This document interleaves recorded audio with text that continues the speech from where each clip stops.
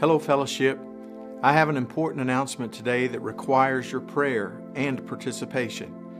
As a church body, it's time to nominate new elders to the Elder Board, as 4 of our current elders will be completing their terms of service next summer. In our church governance structure, the Elder Board is made up of godly men who make critical and significant decisions on behalf of all the congregations of fellowship. We are not a church with elders.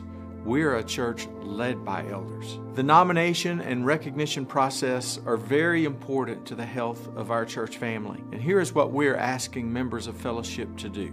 First, please pray for the elder nomination process and discern whether you should nominate someone to the office of elder. Then, if you feel led by the Holy Spirit to make a nomination, please visit fellowshipnwa.org/elder nomination and complete the online form.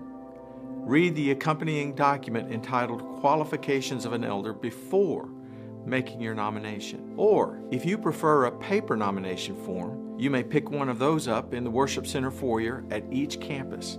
The nomination form will be attached to the Qualifications of an Elder document. Please mail paper nominations to the church office on the Rogers campus to the attention of the elders.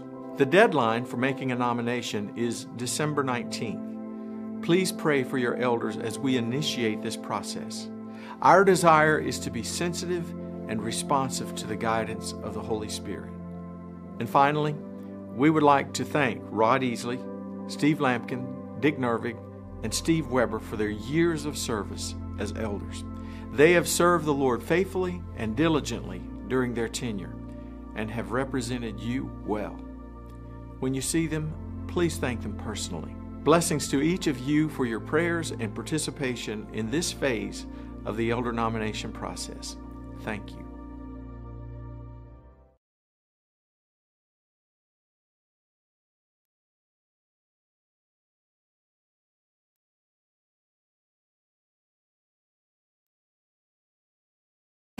Hail the Son of Righteousness, light and light to all he brings, risen with healing in his wings.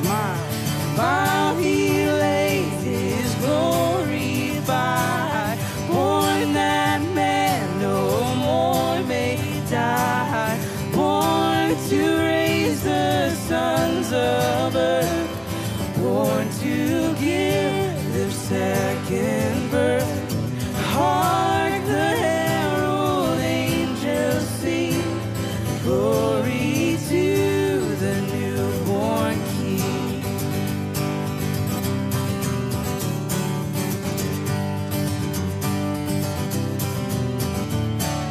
Christ by highest heaven adored, Christ the everlasting Lord, late in time, behold he come, offspring of the virgin's womb, veiled in flesh the Godhead see, hail the incarnate deity, pleased as man with men to dwell, Jesus our Emmanuel.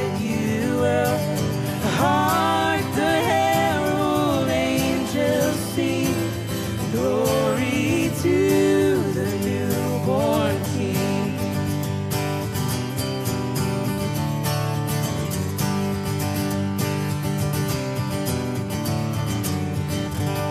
All right, y'all sound pretty. If y'all can have a seat. Hey, Mosaic family. My name's Josh, and I work with Celebrate Recovery. Hello, yeah. I work with Celebrate Recovery Student Ministries, and my wife and I also lead community groups here at Mosaic. We're so glad you guys are here during our Advent season. If you're new here, if you're visiting, we would love for you guys to be able to get plugged in. You can text "I'm new" to this number that's on the screen behind me. You can ask some of the people around you what it's like to worship and follow Jesus here, or you can meet some of our people in the booth outside right after service. We would love to get you guys connected this Advent season. And speaking of Advent season, it's time for the gift. We would love to watch this video.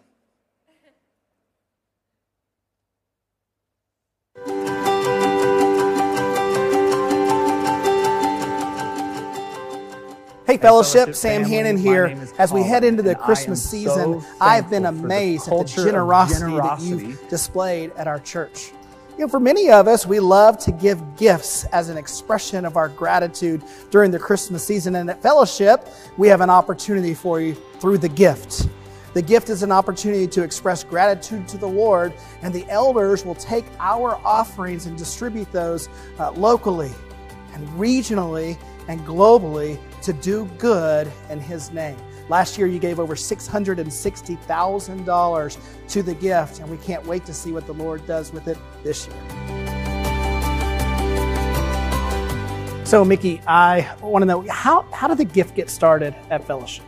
Yeah, you know, Robert and I recently did a podcast, and we were reminiscing about some of that. And it came from a day when we were sitting around the table, and we were just talking about what you just mentioned, that we give gifts to family, we give gifts to friends, but we had no mechanism in place for us to be able to give to God. And we said, what if we gave people the opportunity to give to God during the Christmas season, and then whatever was given, the elders would make a decision on how those funds were spent. And we've been able to do projects here on our Fellowship campus. We've been able to help people, as you said, locally, regionally, and globally. And it's been a blessing. People have given millions of dollars over the years to the gift, and it's really been a blessing to not only our church, but people around the world. Yeah, what I love about the gift is it takes that generous spirit from the individual level, and it gives us an opportunity to be generous as a church. Well, Fellowship, we'd love to ask you to pray about your participation in the gift this year. And I just want to thank you for being generous and helping us make a difference in Northwest Arkansas and the world.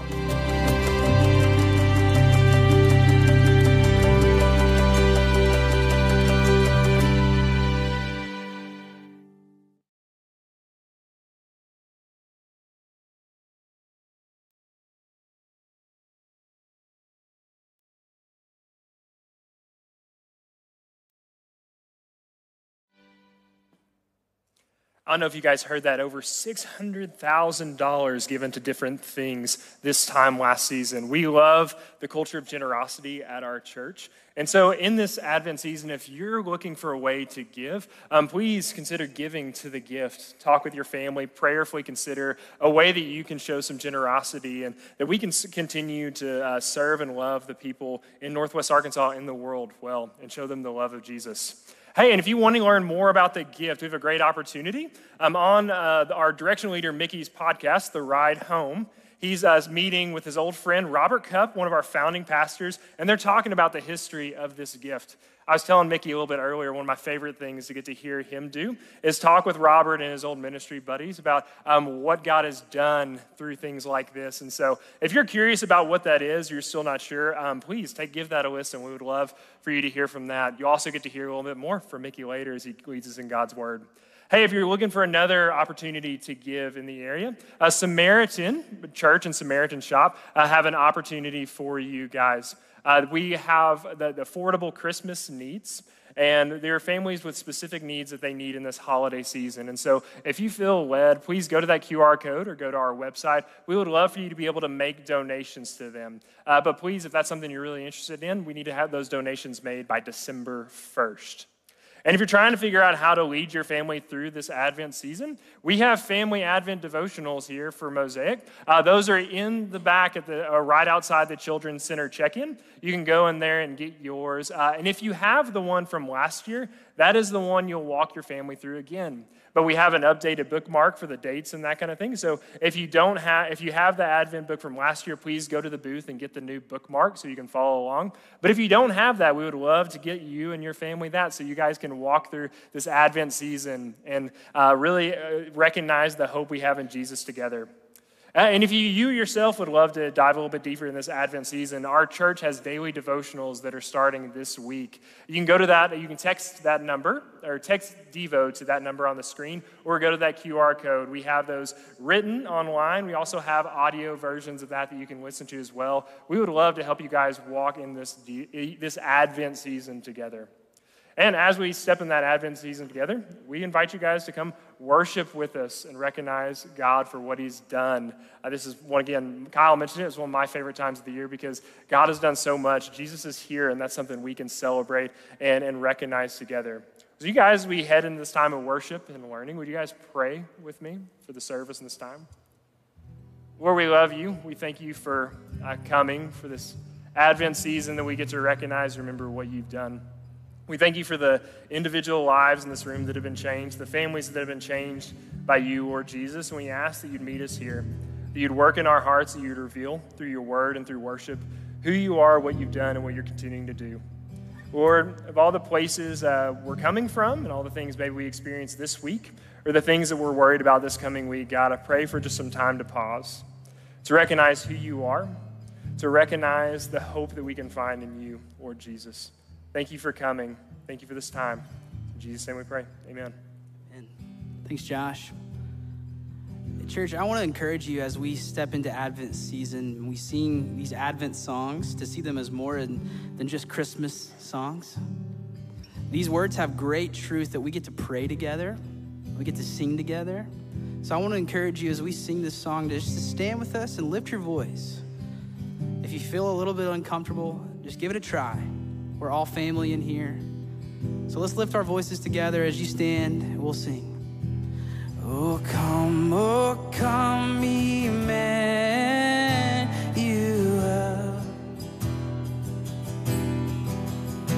and ransom captive Israel. Sounds great.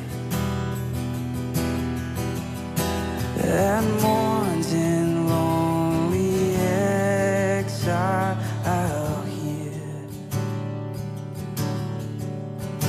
until the Son of God appears. Let's rejoice, church. Rejoice, rejoice, Emmanuel shall come to thee, O Israel.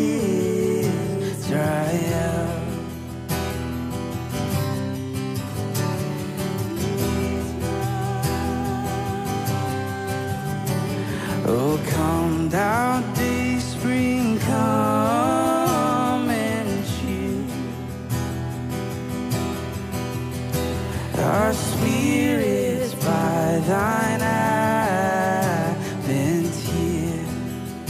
Is this you tonight? Disperse the gloomy clouds of night, and death's dark shadow put to flight. Rejoice, rejoice, rejoice, Emmanuel shall come to thee, O Israel. Sing that again. Rejoice. Oh, rejoice, rejoice, Emmanuel shall come to thee, O Israel.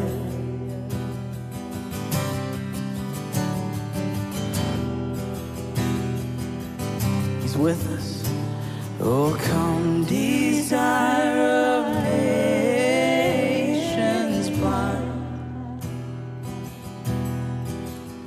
all peoples in one heart and mind.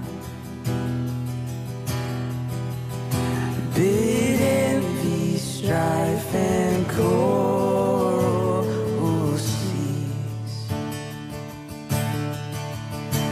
Fill the whole world with heaven's peace. Oh, rejoice, rejoice, rejoice, Emmanuel shall come to thee, O Israel. See now, one more time. Rejoice. Rejoice, rejoice, Emmanuel shall come to thee, O Israel. Sing rejoice one more time. Rejoice, rejoice, Emmanuel shall come to thee, O Israel.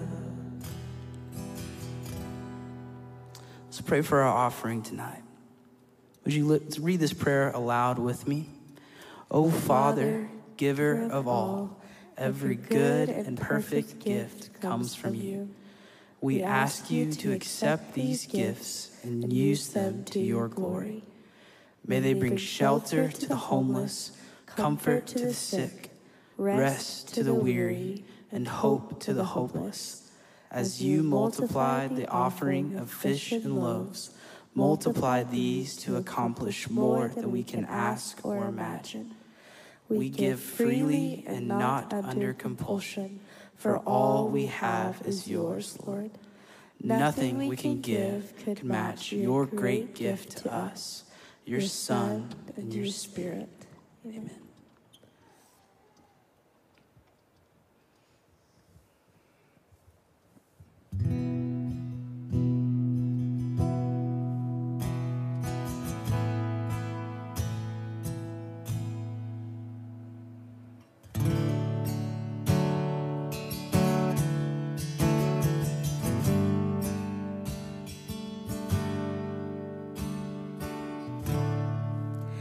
He who was before there was light walked across the pages of time. He who made every living thing, behold him. He who heard humanity's cry left his throne to wake as a child. He became like the least of us. Behold him, Jesus, Son of God, Messiah, the Lamb, the roaring Lion. Oh, be still and behold him. He who dined with sinners and saints, healed the blind, the lost, and the lame. Even now he is in our midst. Behold him. He who chose a criminal's end, paid with blood to settle our debt. Buried death as he rose to life. Behold him, Jesus, Son of God, Messiah, the Lamb, the roaring Lion.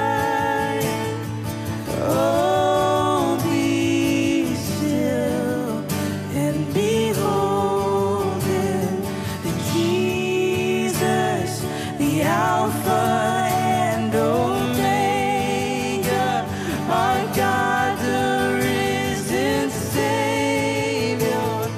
Oh, be still and behold him.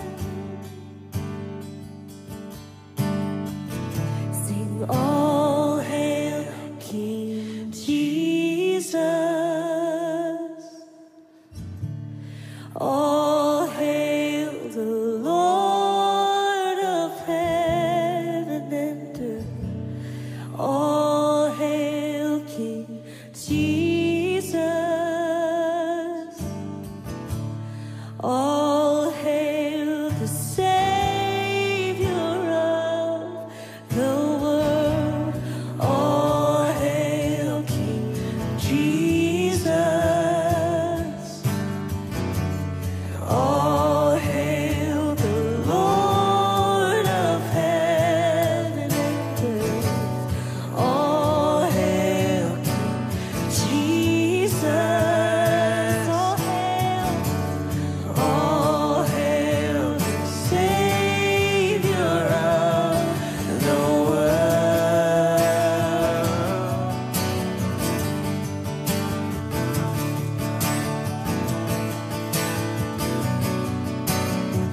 To celebrate him tonight, the King of Kings. He came to us here on earth.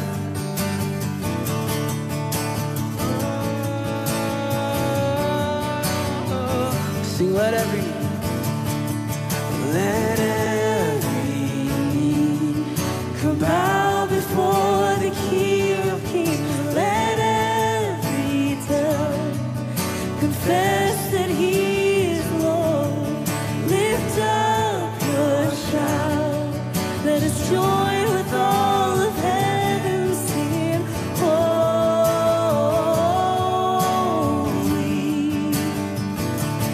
singing holy. We cry out, holy. We sing out, holy.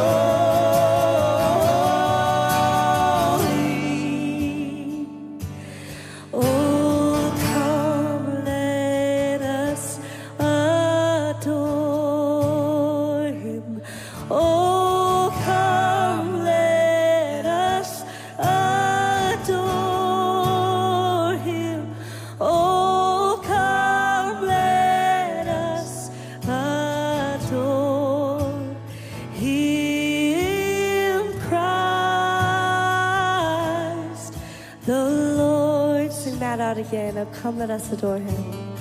Oh, oh, come, let us adore. Oh, come, let us adore. Oh, come, let us adore Him, Christ the Lord. Lord, we love you. Lord, we have gathered in this place even on this evening to know that and proclaim that you are worthy, God. Lord, that you are the one who has the right to rule and reign. We love you, God. We pray these things in your name. Amen. Would y'all have a seat?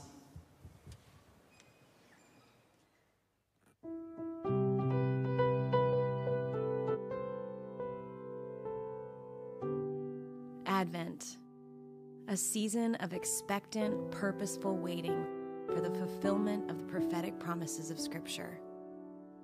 A season of inspiration found in the remembering and retelling of the stories from the first Advent as Israel awaited the arrival of their Messiah. As we reflect on the birth of Jesus, the incarnation of our Creator God, themes of hope, peace, joy, and love emerge, teaching us now, in the second Advent, how to be purposeful in our waiting. Encouraging those who lack hope. Bringing peace where there is strife. Spreading joy to the broken. And selflessly loving others, all the while looking forward to the return of Jesus and His good rule and reign in the fulfillment of God's redemptive plan. Come, Lord Jesus. Come.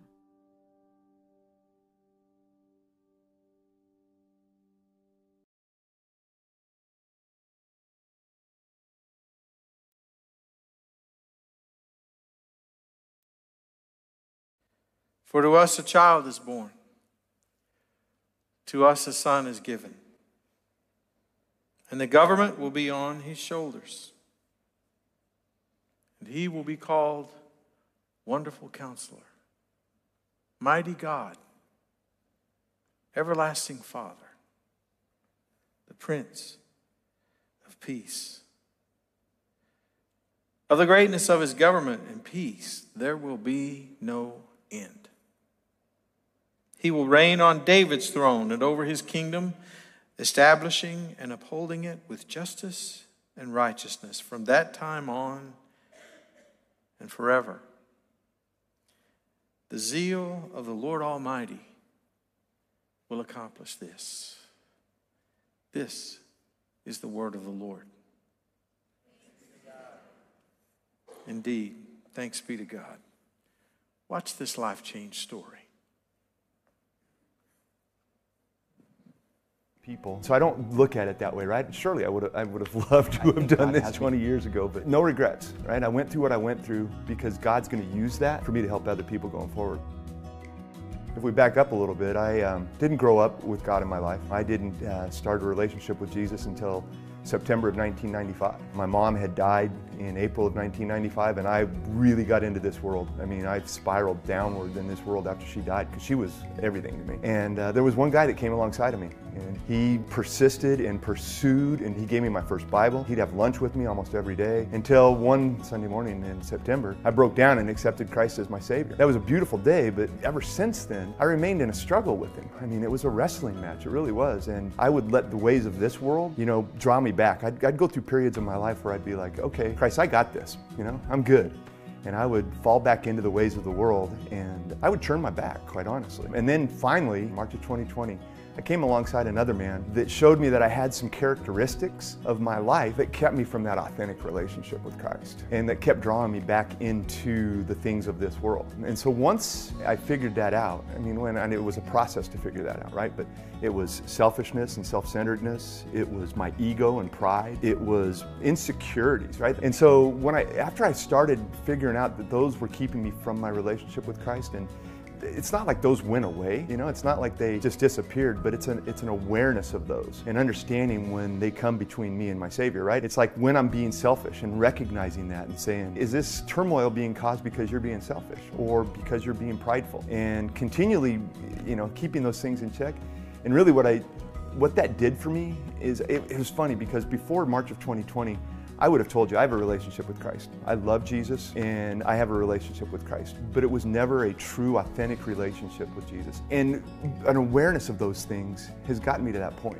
It's got me to that point where now I really truly believe that my relationship with Christ is authentic and real. And so now that I've uncovered what it takes to have that authentic relationship with Christ, I think I'm more authentic with the people around me, right? I'm truthful and honest in everything, right? When I fell into the ways of this world, that wasn't always necessarily the case, right? But I think it's an overall consciousness and awareness of when I'm not doing the things that would please God, that would please my relationship with God. Being more of a spiritual father, leading my kids better spiritually, trying to share with them different things about what that relationship means. So somebody that's gone through maybe some of the trials, the same trials that I have, I think probably the first message that I would say is don't let your past define you. If you really feel like you want to make a change, the first step is probably the most important in walking towards that change. And I think unequivocally I could share with you that this life was not meant to be done alone. God intended us to have relationships, and when you need to get out of the ways of the world and create a more authentic relationship with Him, that's super, super important, is to create those relationships and have people that you can be authentic with. But I think the biggest thing that we get stuck in is letting our past define us, right? I think for years, when the world would grip me, I let that define who I was instead of defining who I am in Christ. And I would always get stuck in that, right?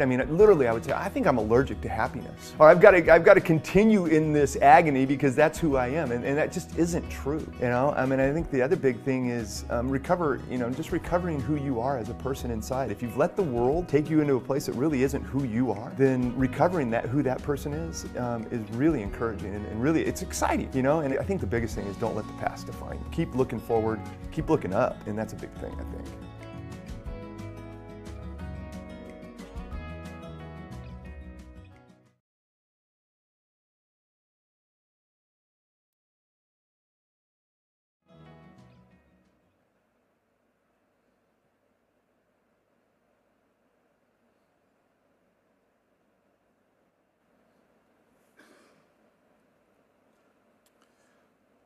One by one, God took them from me, all the things I valued most, till I was empty-handed.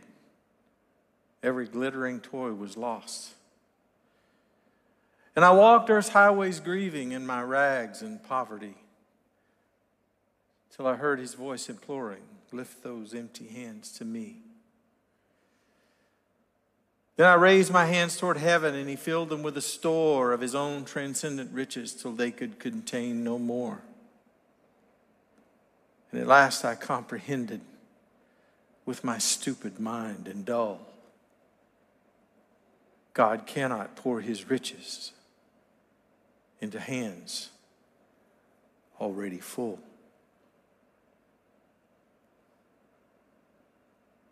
Have you ever felt like this person walking along in darkness,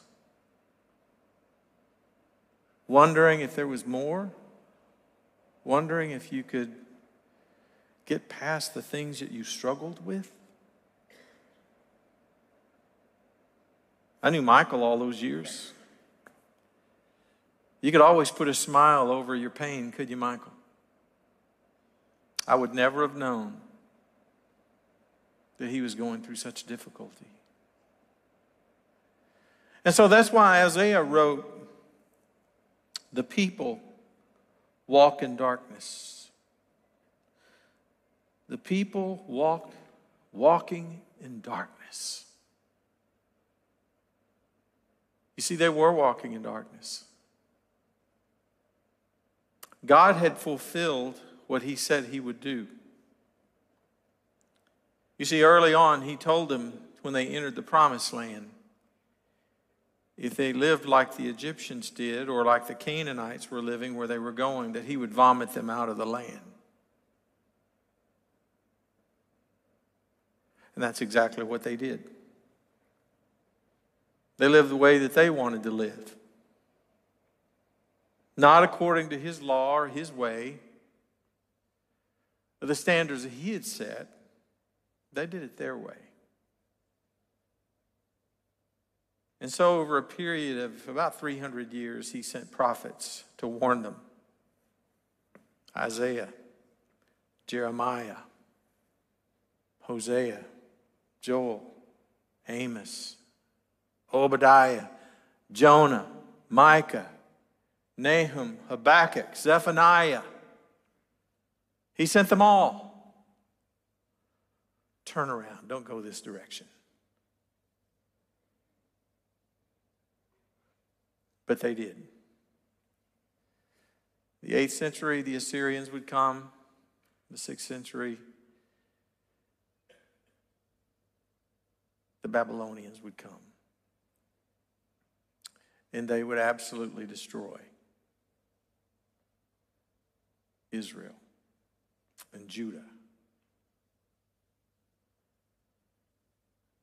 They were walking in darkness. But you see, they had hope because of God's promises. God keeps his promises. He had made the promise of land, seed, and blessing, and it wasn't conditional. That they would be his chosen people forever. You see, even in those darkest times, there is a ray of hope. I remember praying for my grandfather. I accepted Christ when I was 9 years old. When I got up off my knees, the first person I thought about was my grandfather. He was my hero. I prayed for him for 24 years, almost 25.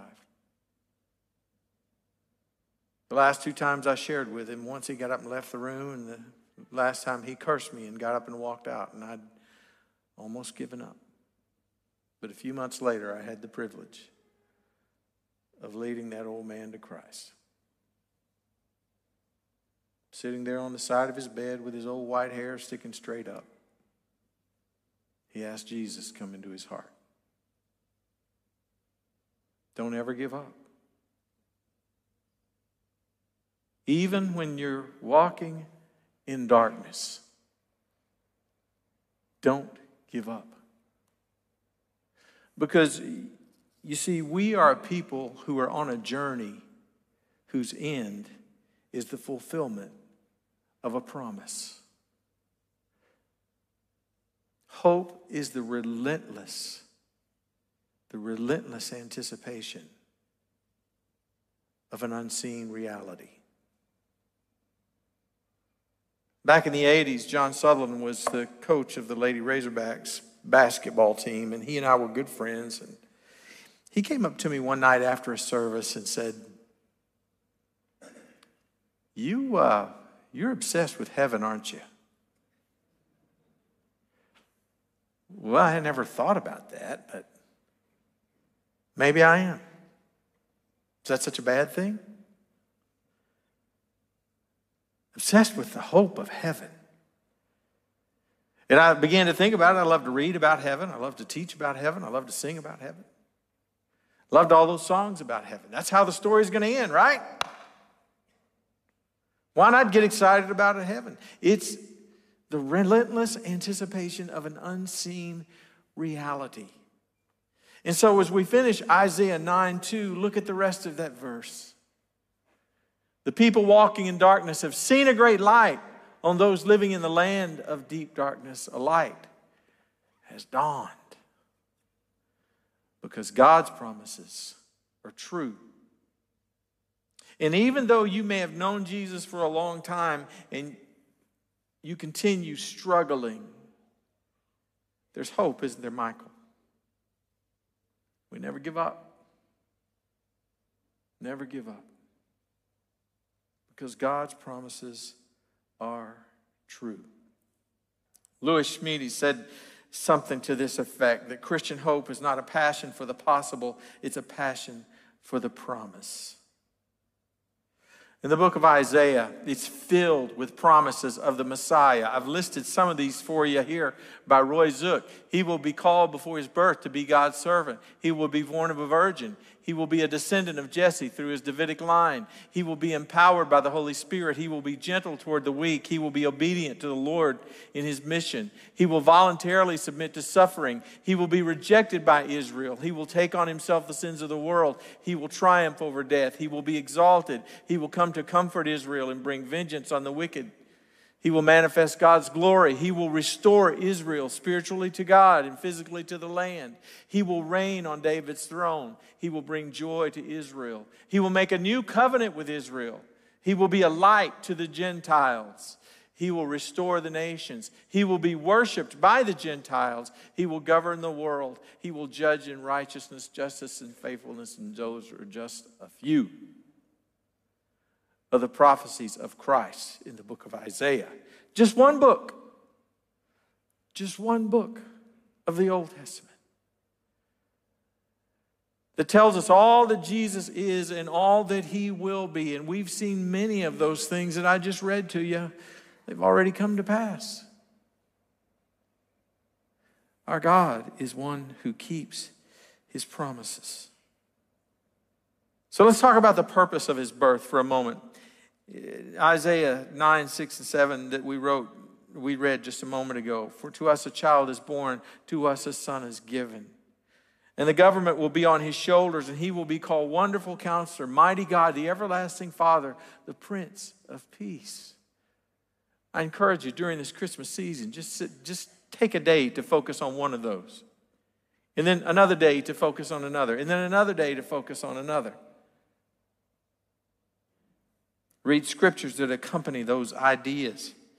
Of the greatness of his government and peace, there will be no end. He will reign on David's throne and over his kingdom, establishing and upholding it with justice and righteousness from that time on and forever. The reluctance of the Lord Almighty will accomplish this. Is that what it says? Not the reluctance, the zeal of the Lord Almighty will accomplish this. You think we're excited about heaven? He is more excited about what he is going to do for us. He will carry that purpose through all the way for our sakes. Isaiah 7:14, we read of the manner of his birth. Therefore, the Lord himself will give you a sign. The virgin will conceive and give birth to a son and will call him Emmanuel. And those who read that passage in its context says, wait, this is talking about Assyria. But then Matthew What did Matthew say in Matthew chapter 1:22? All this took place, he says, to fulfill what the Lord said through the prophet Isaiah. The virgin will conceive and give birth to a son, and they will call him Emmanuel, which means God with us. God with us. The manner of his birth is God becoming one of us. And that's hard for us to comprehend, isn't it? Just do this. Yeah. That's hard for us to comprehend the fact that God would become one of us. Paul Harvey used to tell a story. If you're old enough, you remember Paul Harvey on the radio. Or you could pull him up on the World Wide Web, if you like, and listen to some of his stories. But he had a great way of telling a story, and this is one that he used to tell at Christmas. He said this: he just didn't believe all that incarnation stuff which churches proclaimed at Christmas. He's talking about someone else. It just didn't make sense to him, and he was too honest to pretend otherwise. He just couldn't swallow the whole Jesus story about God coming to earth as a man. So on one Christmas Eve, he told his wife, I'm not going with you to church on Christmas Eve. He said he felt like a hypocrite, and so he stayed home. Shortly after the family drove away in the car, snow began to fall.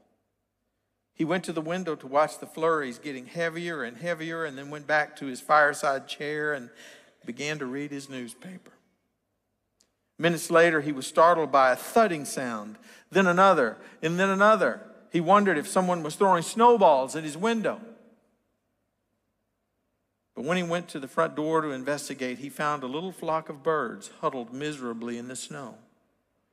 They had been caught in the storm and in a desperate search for shelter had tried to fly through his window. Well, he couldn't let the poor creatures lie there and freeze, and so he remembered the barn where his children stabled their pony. That would provide a warm shelter if he could direct the birds to it. Quickly, he put on a coat and his boots, and he tramped through the deepening snow to the barn. He opened the doors wide and turned on the light. But the birds wouldn't come in. He figured food would entice them, so he hurried back into the kitchen and fetched some breadcrumbs and sprinkled them in the snow, making a trail to the barn. But the birds ignored the breadcrumbs and continued to flap around helplessly in the snow. He tried catching them. He tried shooing them into the barn by walking around them, waving his arms. Instead, they scattered in every direction. And then he realized that they were afraid of him. To them, he reasoned, I am a strange and terrifying creature.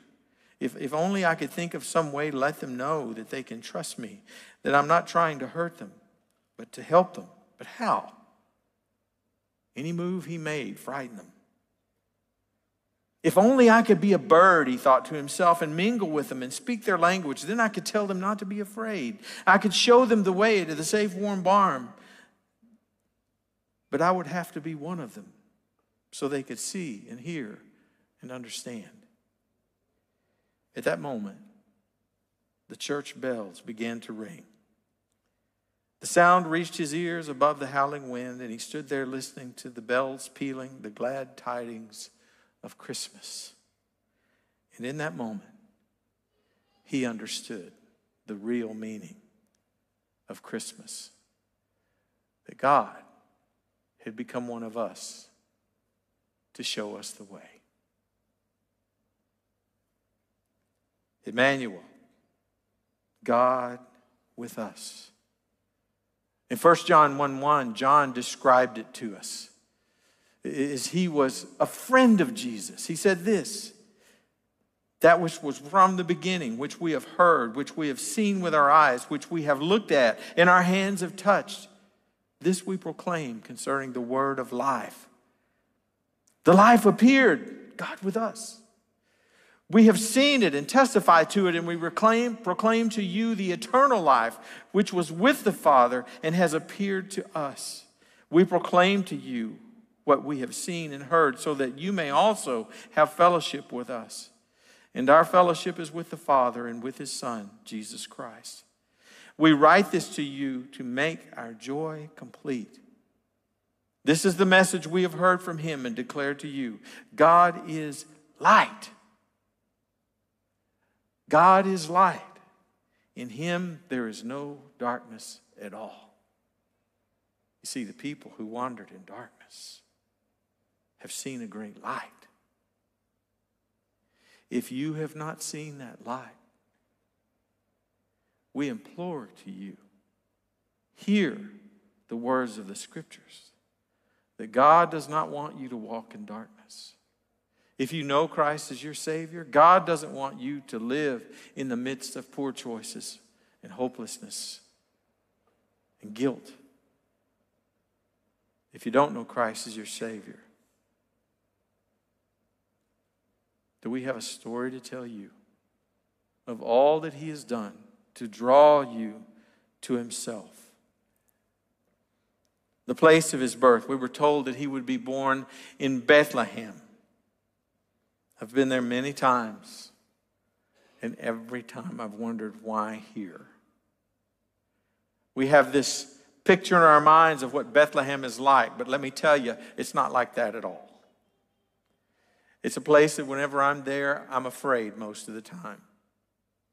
And I'm afraid I'm going to lose someone from our group, because I know I'll probably never get them back.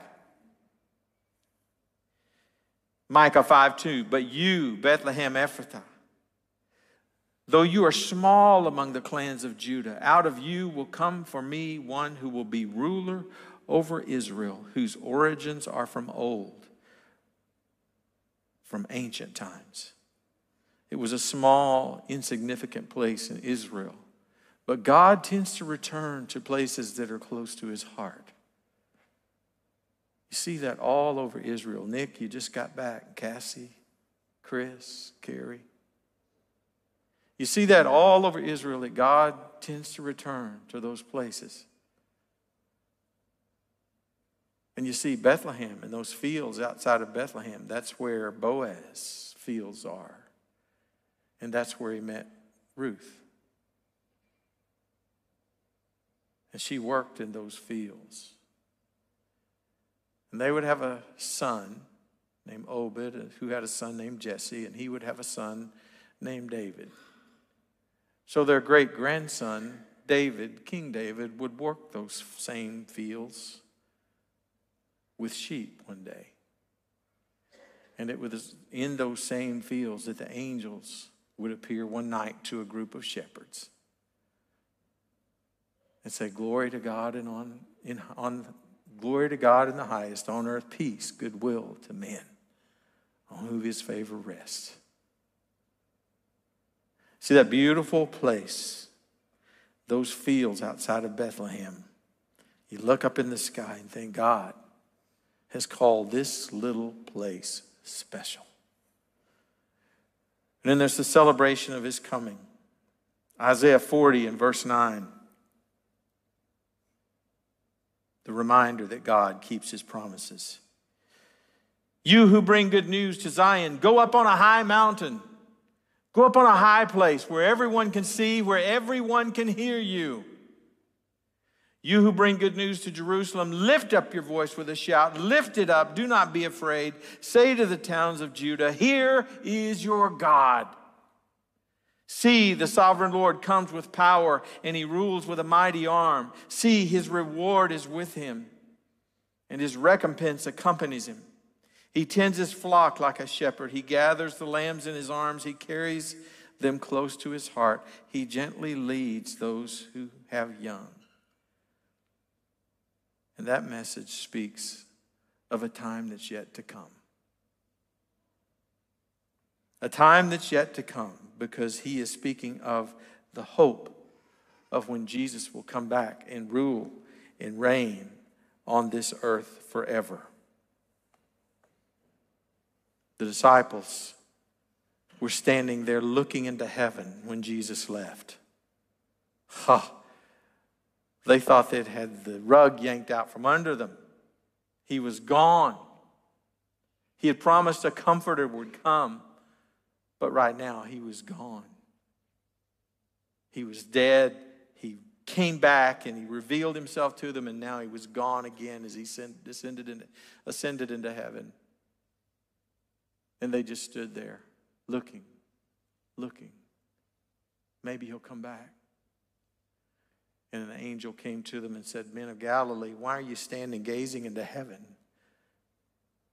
This same Jesus, which you see ascending into heaven, will come back just like he went." And so that's our promise today. And so Advent is about Christmas. It means coming. When I first came to fellowship and was putting together some of our first Christmas celebrations, I learned about Advent. But I thought, you know what? This is a good way to keep Christ as the center of Christmas. And so that year we started celebrating Advent here at Fellowship as a reminder to keep Christ at the center of Christmas. But we also celebrated it in our homes. And I encourage you to do that today. Start this weekend. I have here with me, this is an Advent little set that we set up in our house. It all starts with the Christ candle, which is the tallest candle. And these candles, we've probably been using for almost 30 years. Our children used to fight over blowing them out and lighting them. There's wax all over this thing where they would just blow them out and blow wax everywhere, all over the table. But you'd have the prophecy candle of hope. That would be the first one that we would light on this weekend. And we would read a scripture, one of those like we read tonight. Then you have the shepherd's candle of peace that we would light and talk about the peace that he brings. And then the Bethlehem candle of joy, which is the pink one. Everybody wanted to light that one because it was the brightest. And then we had the angel's candle of love. We'd light that one. And on Christmas morning, it's always so special to light the Christ candle. And remember that he said he would come, and he did.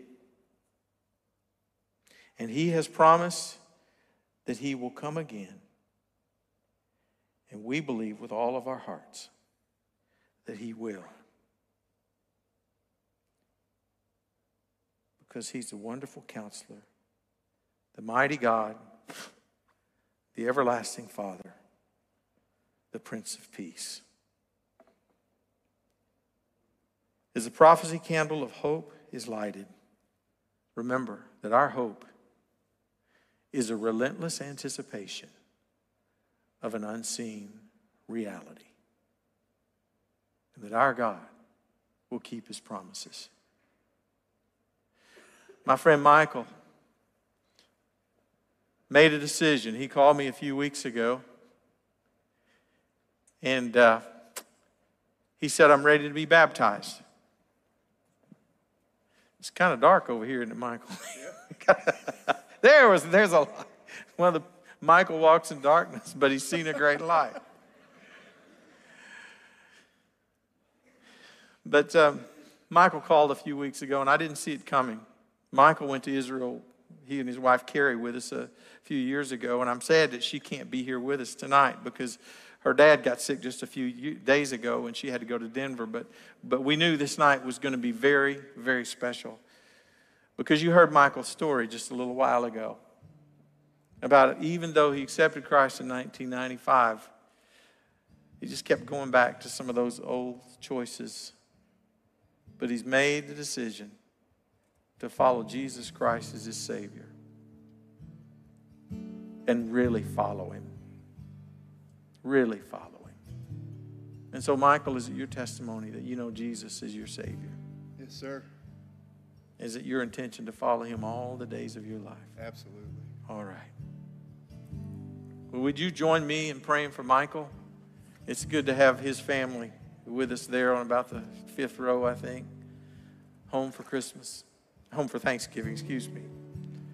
Home for Thanksgiving. And So join me in praying for Michael. Dear Father, I thank you for this brother. You've given him a sweet spirit, and he shares it with everyone he knows. And Lord, you know his struggles, the difficulties. But Lord, you never let us go.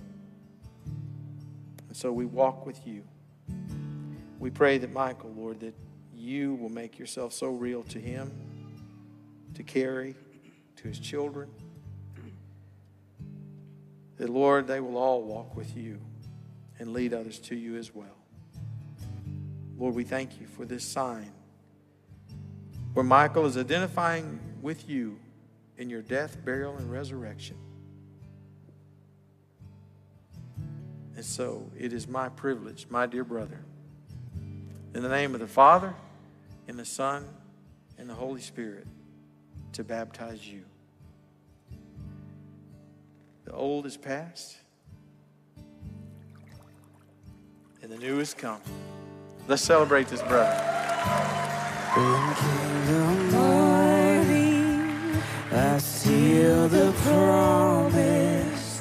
Your buried body began to breathe out of the silence. The roaring lion declared the grave has no claim on me. Oh, Jesus, yours is the victory. Let's celebrate, church. Sing hallelujah. Oh, hallelujah. Praise the one who set me free. Hallelujah. Death has lost its grip on me, 'cause you have broken every chain. There's salvation in your name, Jesus Christ, my living hope. Oh, hallelujah. Praise the one who set me free. Hallelujah. Death has lost its grip on me, 'cause you have broken every chain. There's salvation in your name, Jesus Christ, my living hope. Oh, Jesus Christ, my living hope. Oh, God, you are my living hope.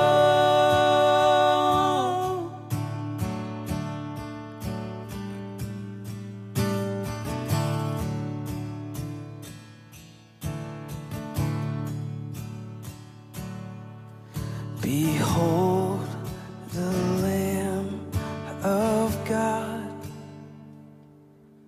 who takes away our sin. Behold the Lamb of God, the life of light and men.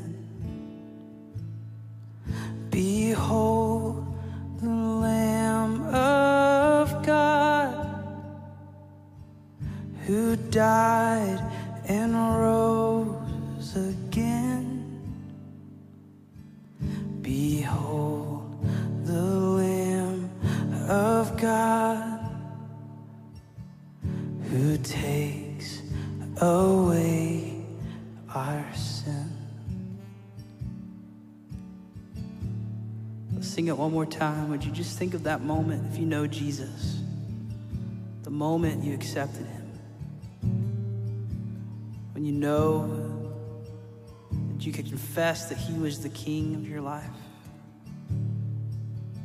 And if you don't know that moment, would you come find one of us tonight? We'd love to talk with you, one of our staff.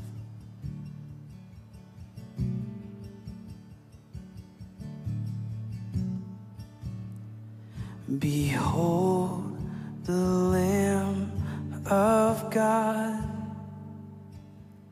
who takes away our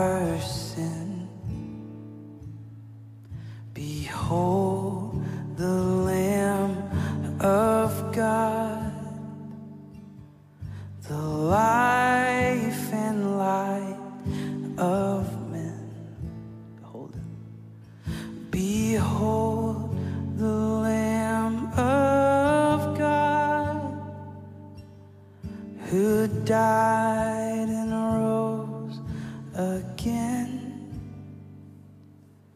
Behold the Lamb of God who comes to take away our sin. Amen.